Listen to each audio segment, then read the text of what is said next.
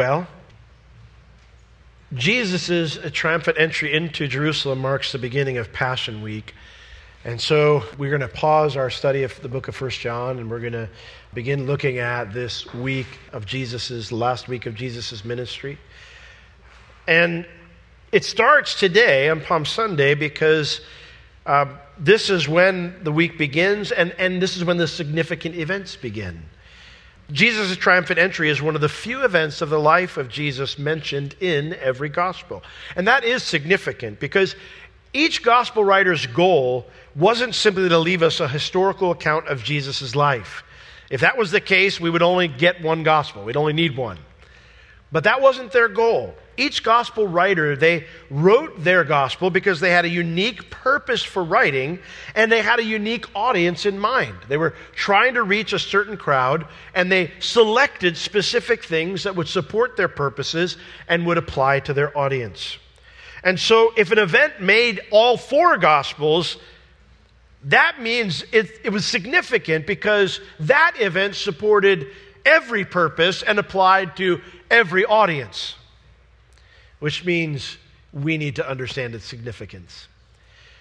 My hope is that our study this morning, as it begins our journey into the events of Jesus' passion, by the end of next Sunday, we will better understand who Jesus is and be more in awe of our King than ever before. So we're going to look at three places in Scripture today. We're going to be in Matthew 21, will be our main text. We're also going to be in Zechariah chapter 9, just a little left of Matthew. And then we'll be in Psalm 118. So if you're looking to save a spot, because we'll be moving back and forth between these passages, Matthew 21, Zechariah 9, and Psalm 118. Matthew 21, Zechariah 9, and Psalm 118. We'll begin in Matthew 21. Matthew, writing his gospel, trying to reach his people, the Jewish people, he shares with us, from his perspective of the triumphant entry, three important things. And he starts off here with the first one in verses 1 through 5. It says in Matthew 21, verse 1, "And when they drew near unto Jerusalem and were come to Bethphage, unto the Mount of Olives, then sent Jesus 2 disciples, saying unto them, Go into the village over against you, and straightway you shall find a donkey tied, and a colt with her. Loose them, and bring them unto me. And if any man say aught unto you, you shall say, Well, the Lord has need of them, and straightway he will send them. And all this was done, that it might be fulfilled, which was spoken by the prophet, saying, Tell you the daughter of Zion, Behold, thy king comes unto thee, meek, and sitting upon a donkey, and a colt the foal of a donkey." So Matthew tells us the first thing he's trying to communicate to us here. He says, let me tell you what happened when we got to the Mount of Olives, and here's why this happened. So he's giving us an important truth here. He explains that the events here, that Jesus was going to be at the top of the Mount of Olives and ride into Jerusalem on a donkey, was something predicted and therefore fulfilled, and it was predicted by Zechariah the prophet. Now, Zechariah the prophet, he is the second to last book of the Old Testament. So if you'll turn a little bit to the left with me here to Zechariah chapter 9, you have Zechariah, Malachi, and then Matthew. So you just keep going left until you hit Zechariah. But Zechariah was one of the last Old Testament books to be written. He was a prophet to those who had returned to the promised land after they'd been living in exile in Babylon for many years. Now that puts the book around 500 years before the book of Matthew. While the first 8 chapters of Zechariah's book deal with the struggles that Israel was having at that time. He's writing to practical problems they're experiencing at that time. When you get to chapter 9 of Zechariah and all the way to the end of chapter 14, you start noticing something different. He begins not talking about the present issues, but he begins talking about Israel's future. Chapter 14 culminates with the Messiah appearing on the Mount of Olives to rescue Jerusalem from its enemies and then to set up God's kingdom. Now, in John chapter 6, verse 15, after Jesus fed the 5,000, the people tried to force Jesus to be the king, their king. They tried to force him to become king because offering free lunch from fifth grade all the way up to today is still the best way to get people to vote for you. I love John 6. It's such an interesting story. Jesus, he's teaching and it's getting late and he has compassion on the people. The disciples are saying, send the people home. It's a long trip. They're hungry. And he has compassion on them. And he goes, I don't want them to go. They're learning. They're hungry. And so he says, what do you got? And they're like, what are you talking about? We don't have enough time to go buy food. And no, what do you got? And so this kid comes up and he's like, I got these loaves and fishes. And Jesus, of course, multiplies the food and feeds everybody. And so everybody's going, wow, free lunch? This is amazing. And so they try to make Jesus king. Jesus slips away into a deserted area. The disciples find him later on. And he says, listen, I need to spend some time with my dad. I need to go pray. You guys get in the boat, go across the other side of Galilee. And so Jesus prays, they get in the boat, go on the other side, storm comes up, you know the story. Jesus comes down, he walks in the water to them, speaks, the storm stilled. Not only is the storm stilled, immediately they're on the other side. Well, everybody else wakes up the next day and they're like, we like this free lunch guy, let's go get free lunch today. And so they come looking for Jesus where they left him, where he snuck away. And he's not there. And so free lunch is important. I know if I see free lunch somewhere, I will drive far to get it. And so they decide to go all the way around the trip by foot to the other side of Galilee. And when they get there, like, Master, where'd you go? You know, yesterday was wonderful. We need to repeat this thing. And, you know, Jesus says you guys should be looking for the food that, you know, never, the bread that satisfies, that you never hunger again. And they were like, yeah, free lunch forever. We're in. And that's when Jesus explains to them, I'm the bread of life. Beautiful time. But when they tried to make him king that first time, Jesus refused to let them. But from that moment forward, they saw Jesus as the guy. He was the guy from the prophecies. And so when Jesus appeared on the Mount of Olives and he asked for a donkey, everybody's thinking one thing. They're immediately thinking of Zechariah chapter 14. Now, Matthew's there. He's an eyewitness. And watching all these events happen, as he's speaking to his readers, his own people, the Jewish people, trying to prove to them that Jesus is the promised Messiah, he goes, guys, we got it wrong. He goes, we shouldn't have been looking at Zechariah 14. He points his readers to Zechariah 9. So let's read Zechariah 9 and then Zechariah 14, a couple verses, and then let's contrast those two sections of Scripture and see why he points us to Zechariah 9 here. Zechariah 9 verse 9 says this, rejoice greatly, O daughter of Zion. Shout, O daughter of Jerusalem. Why? Behold, check this out. Your king comes unto you. He is just and having salvation, lowly, and riding upon a colt, the foal of a donkey. That's one section. Let's look over at Zechariah 14. We're going to look at verses 3 and 4 and then verse 9. Zechariah 14:3 says, then shall the Lord go forth and fight against those nations as when he fought in the day of battle. And his feet shall stand in that day upon the Mount of Olives, which is before Jerusalem, on the east, and the Mount of Olives shall cleave in the middle thereof, toward the east and toward the west, and there shall be a very great valley, and half of the mountain shall remove toward the north, and half of it toward the south. Verse 9. And the Lord shall be king over all the earth. In that day shall there be one Lord, and his name one. Both sections call the Messiah a king, but there's a big difference between going forth to fight against the nations and meekly riding in on a donkey. There's a big difference between cleaving a mountain in two and coming to rescue people from their sins, having salvation. Matthew wrote his gospel to reach his people.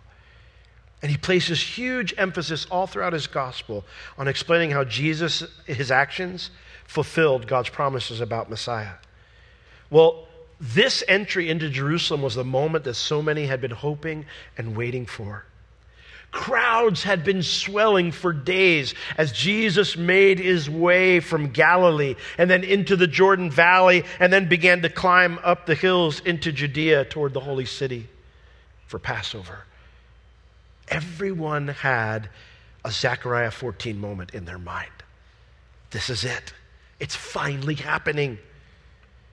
But Matthew tells us here that something else that Zechariah talked about needed to happen first. Zechariah 9. Now, Zechariah 9, if we were to read the first 8 verses, we would see an amazing prophecy about Alexander the Great's invasion of the Middle East. Judah at the time when Alexander the Great invaded the Middle East was under Persian control. They had a good relationship with the Persian Empire.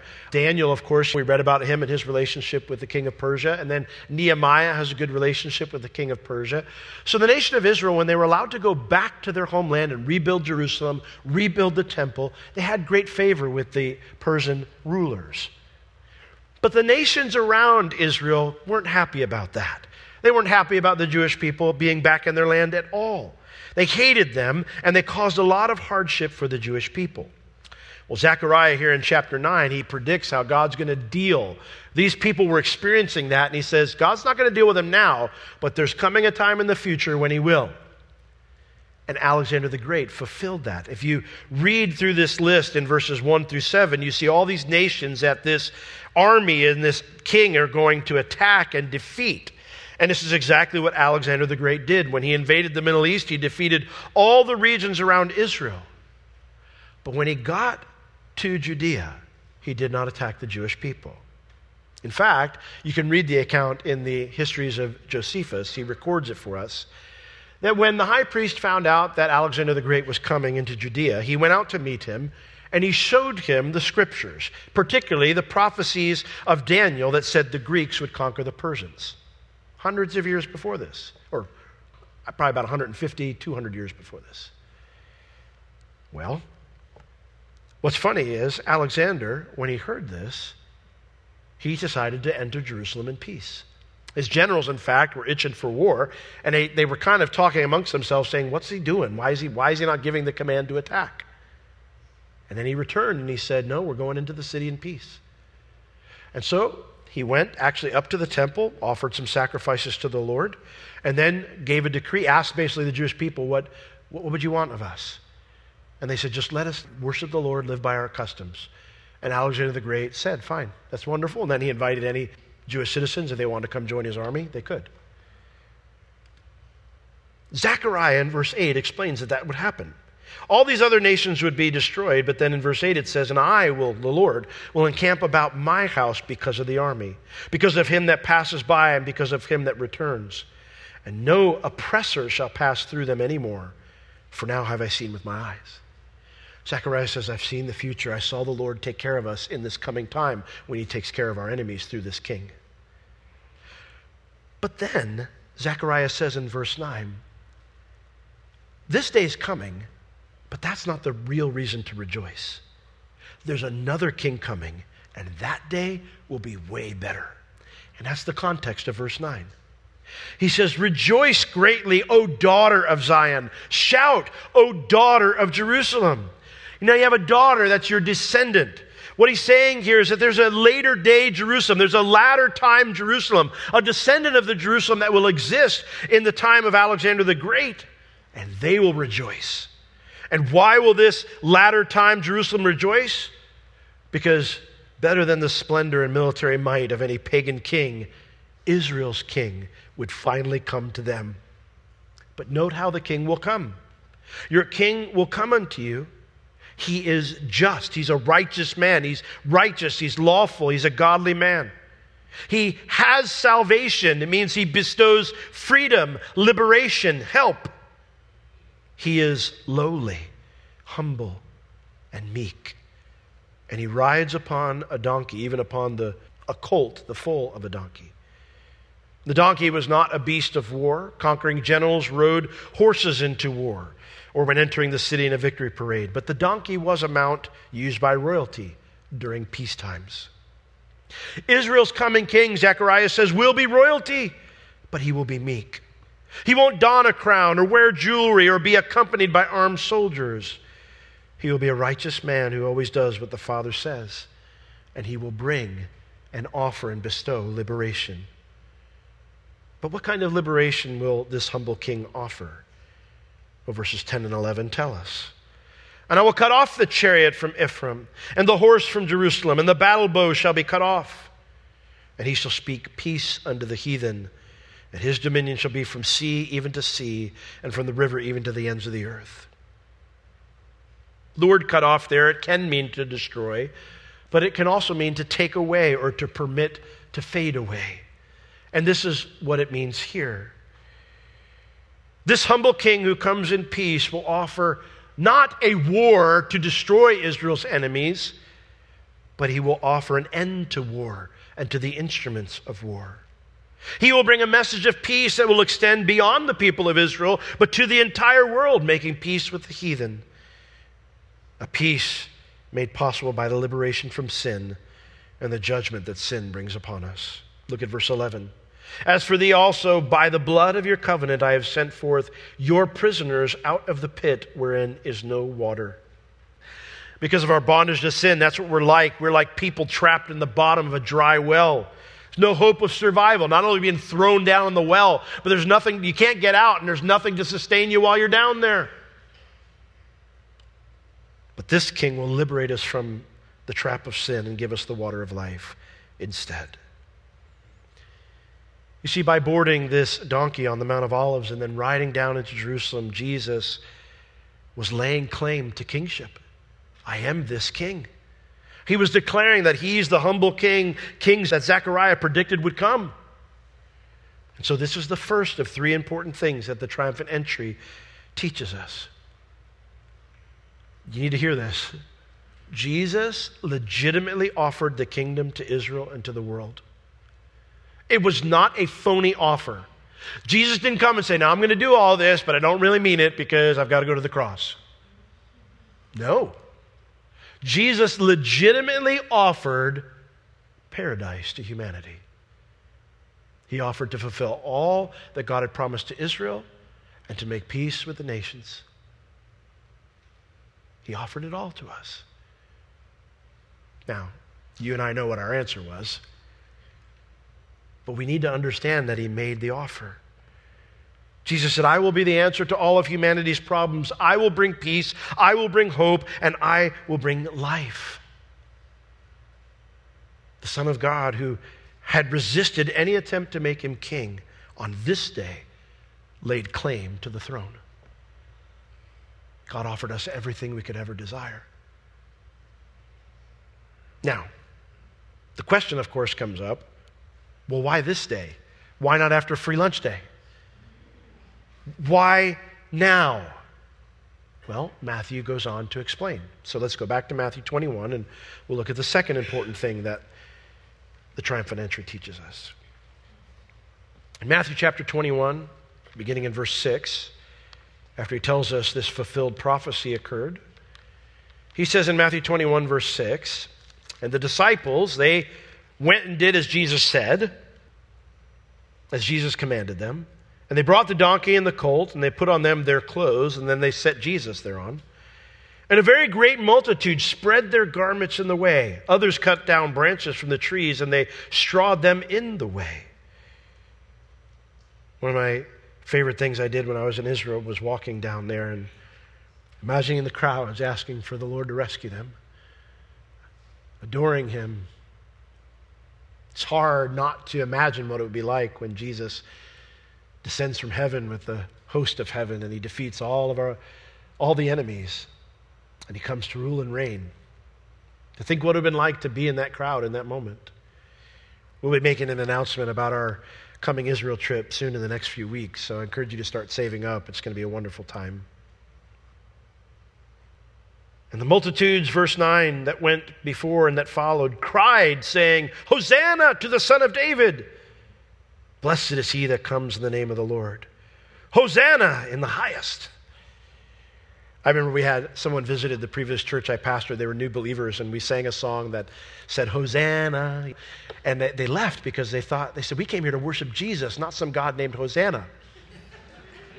I'm glad someone got to them and explained. Hosanna is not a name for God. It's an Aramaic exclamation meaning please help or please save. And the Jewish people had come to use it as a religious form of adoration, similar to how maybe when we're worshiping, you might shout hallelujah or say praise the Lord or amen or something like that. It's a phrase that we all know, we've heard, we know what it means. And the phrase, of course, implies that the one being praised is the one who can help. That they have the right to govern, to rule, to make decisions, to bring change. Bring change, save us, please. Hosanna, we adore you, Son of David. Now, Son of David is a messianic title that was used throughout Jesus' earthly ministry. They would always refer to him as Son of David. People say, Jesus never claimed to be the Messiah. Yeah, well, he also never told anyone, which is not true, but he also never told people to stop calling him Son of David. If somebody kept calling me Bob, I'd be like, my name's Will. Stop calling me Bob. Jesus responded to Son of David. They're saying, please help us, Messiah. Blessed is he that comes in the name of the Lord. You're the one that God's anointed. The word blessed here, it describes how God has bestowed power, someone with special power or a special anointing. The Lord has sent you here to save us. The Lord has anointed you with special power to pull it off. Hosanna in the highest. You're not just anybody coming to Jerusalem for the feast of Passover. You are the promised salvation from the heavens, from God Almighty above. Now, I don't know about you, but I don't see crowds usually chant or say the same thing over and over unless everybody's kind of in the know. When I've gone to Christian concerts and we all sing the song together, it's because we all know the song. So the idea is that these are not just random things people are saying. These are phrases and ideas that were a liturgy of that time period. A way that they'd been taught to say things that were in Scripture.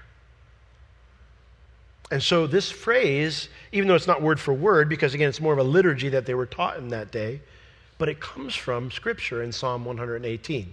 So let's turn to Psalm 118 because clearly Matthew is pointing us there and see what that has to say. Psalm 118 verses 25 and 26 are what they are referring to when they utter these phrases. And just a little background on Psalm 118. Psalm 118 is one of the Hallel Psalms, a series of Psalms, 113 to 118, that were incorporated into the celebration of Passover. So, this is something that would be very much in their minds as they're coming to Jerusalem to celebrate Passover. Psalm 18 being the last of those group of Psalms, it was sung when the festal procession would enter the temple gates to worship. Now, the context of this psalm is one of Israel's kings, probably David, and whoever the king was, they had experienced God's discipline for something they'd done. But then they returned to the Lord and they trust God to rescue them from the trouble they caused by their sin. God did indeed rescue them, and then the king returns triumphantly into Jerusalem, and the latter parts of the psalm depict God's anointed king entering Jerusalem to the praises of God's people. But even though that's the case, the last few verses were always understood by those who taught the Scriptures back then to speak of the Messiah entering Jerusalem to take up his role as Israel's king. Everybody understood it that way. So yes, it referred to a real event in one of their kings' lives, but they knew the end part referred to Messiah. Now, if we isolate verses 25 and 26 here, save now, I beseech you, O Lord. O Lord, I beseech you, send now prosperity. Blessed be he that comes in the name of the Lord. We have blessed you out of the house of the Lord. If we isolate those two verses from the rest of the psalm, well, then the crowd shouts as Jesus rides toward the city are exactly what we'd expect to see if they think he's the king. If they're convinced he's the guy, well, then this is what we'd expect them to say. Especially when we look at the verse right before. Verse 24. This is the day. This is the day which the Lord has made. We will rejoice and be glad in it. Now, Some of you who are older, you probably know the old song, this is the day that the Lord has made. Yeah, stop, it's heresy. I mean, the idea is not false. I mean, yes, God makes every day, and yes, we should be glad and rejoice in it. But that's not what this verse is talking about. Not at all. It's not talking about your day. It's talking about His day. This day. Sometimes we have days that are not worthy of rejoicing. Hard days, rough days, days of weeping. But this day was different. This was a day that God had been preparing His people for a very long time. In Daniel chapter 9, verse 25, God, through an angel, tells Daniel the exact day Messiah will enter Jerusalem, this day. So many other scriptures pointed to a specific day where God's people would experience wonderful joy because they would meet their Messiah. This is why Jesus, by the way, in another account of the triumphant entry, in Luke chapter 20, verse 40, said, when the Pharisees came to him, or the religious leaders came to him and said, tell your followers to stop it. You know what they're saying. They're telling everyone you're the Messiah, that you're the king. Just tell them to stop. And what did Jesus say? He said, if no person adores me on this day, we're going to have a rock and roll concert. The very rocks are going to cry out. Maybe just rock, not roll. If no one would adore Him on that day, the very rocks would praise Him.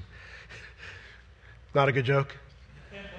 I saw a cup in the thing, what must be one of the worship team, and it said, don't be an idiot. And I said, Lord, your servant hears. Just didn't obey. Jesus would be recognized. He would be greeted as Messiah, one way or another, because God had said it would happen in Psalm 118 on this day. And this is the second thing that makes the triumphant entry so important that we need to learn. All sorts of people throughout history have claimed to have the answer to humanity's problems or to be the answer to humanity's problems. You may have heard the phrase that the villains are always the heroes of their own story. I'm sure that Adolf Hitler thought he was the answer to all the world's problems. And so many other people who've done wicked things throughout history thought they knew the solutions.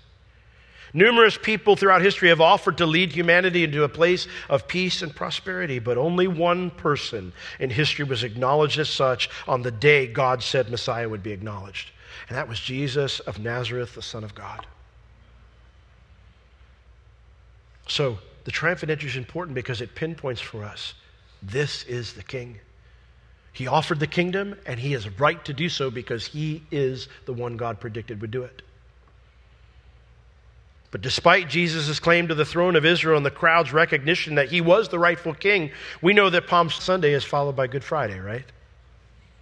So what happened? If the offer of the kingdom was legitimate, and if there was recognition of the claim, why are things the way they are today? Like, why isn't Jesus ruling now? Because there was one more thing that happened that was important on Palm Sunday that we need to understand. And so let's go back to Matthew 21. Keep your finger here because we'll be back in Psalm 18 in a moment. But look back at Matthew 21. Let's look at verses 10 and 11. Matthew 21, verses 10 and 11. Matthew tells us this. He says, and when He, Jesus, was come into Jerusalem, all the city was moved, saying, who is this? And the multitude said, this is Jesus, the prophet of Nazareth of Galilee. The word move there means to be in an uproar. There was a clash. The whole city was in a state of anxiety and apprehension. There was a clash. Why? Well, because there were two competing ideas in the city. I guarantee you, everyone in Jerusalem knew who Jesus was. They weren't coming out going, who's this? I've never seen Him before. Everyone knew who Jesus was. It was a sneer. It was a critique. Who is this? Our little king coming in on a donkey? And then there was another crowd going, this is our prophet. He's Galilean like us. He's our man, Jesus of Nazareth. Most Galileans in that day, and by the way, both of them were wrong. Because Jesus isn't just a prophet, and He's not just from Galilee. Most Galileans saw themselves as patriots. They were always looking for an excuse to overthrow the Roman Empire. Historians record that the roads in Galilee were lined with crucifixions because of all the pushback against the Roman occupation. Most of Jesus' followers came from Galilee, and when they came here with Jesus, they were ready to rumble. In contrast, most Judeans, they might not like the Romans, but they didn't want anyone else telling them how to live their lives either. They didn't like Jesus. Every time Jesus came, he would tell them how to live their lives, and they thought, we know how to live our lives. That's not the kind of king we're looking for. You're not supposed to come here and teach us about God. We have rabbis for that. Go deal with the Romans, and then we can live our lives. Until you're ready to do that, until you're ready to get on a horse instead of a donkey, we don't really want anything to do with you. They also did not want to suffer the consequences if the Romans decided to crack down hard on someone claiming to be Israel's king. Both of these perspectives are humanistic because both perspectives want to use Jesus as a means to accomplish their own plans. Make our lives better here and now, Jesus. Stop making our lives worse, Jesus. Neither perspective is submitted to the king, which is why we can't isolate Psalm 118, verses 24 through 26 to understand what's going on here.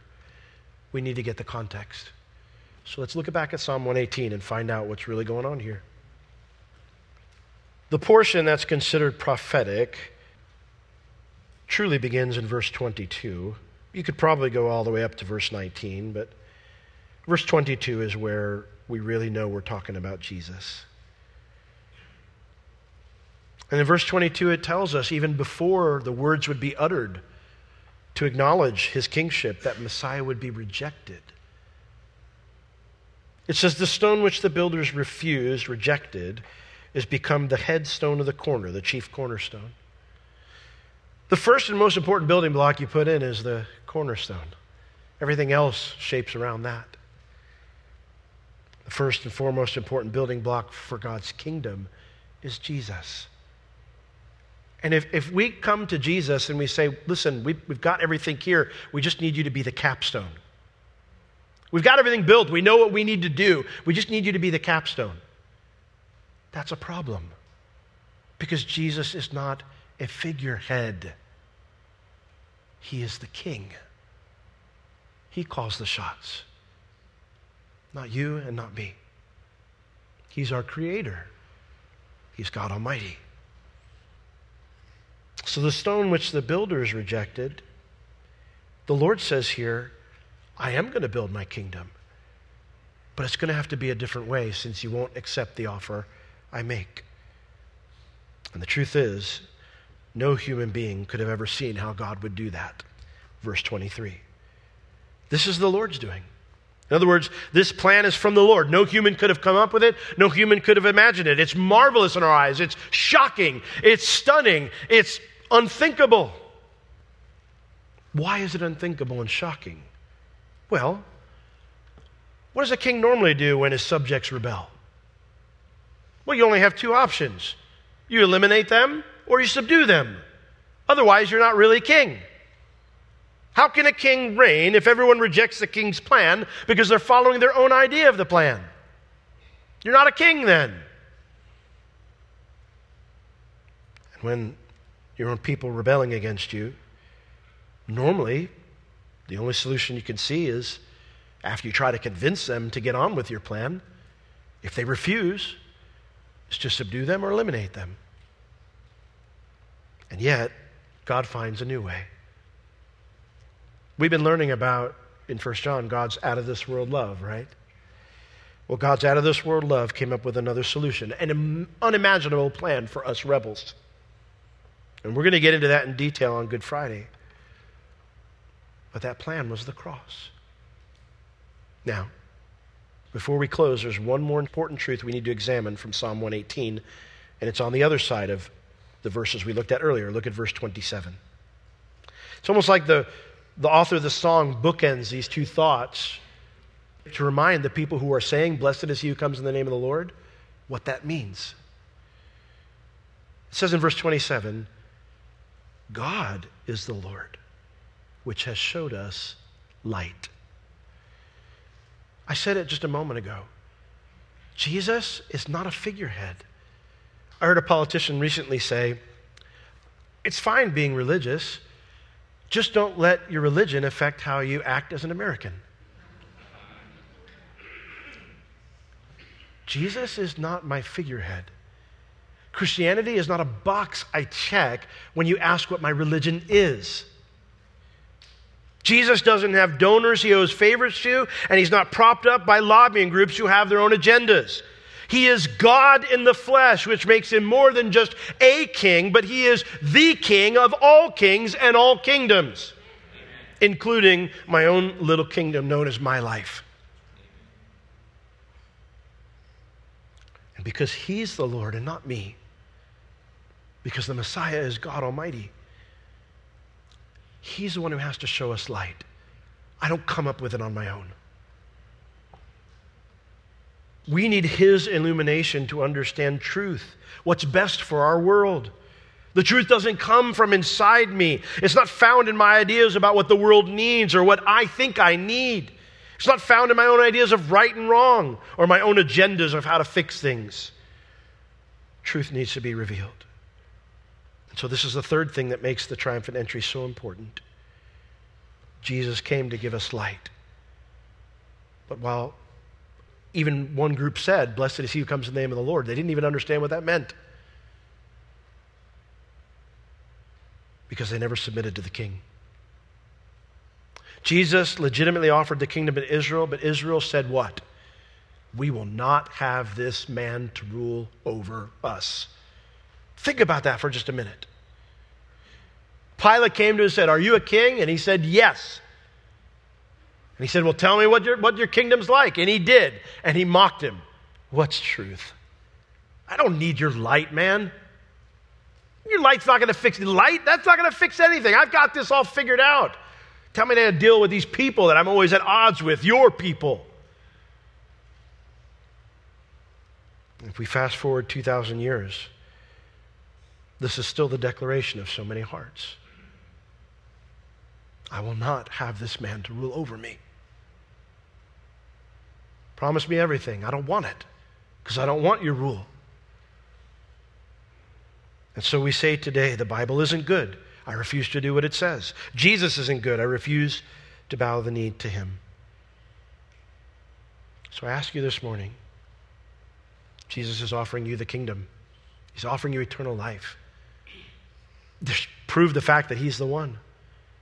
So the only question is this: will you have this man to rule over you? What will you do with Jesus, who is called the Christ? What is your declaration in regards to Jesus' claim and Jesus' offer? Will you let this king rule your life? You know, the Bible tells us that as Jesus made his way down the Mount of Olives and into the city, his response to the event was different than any other response around him.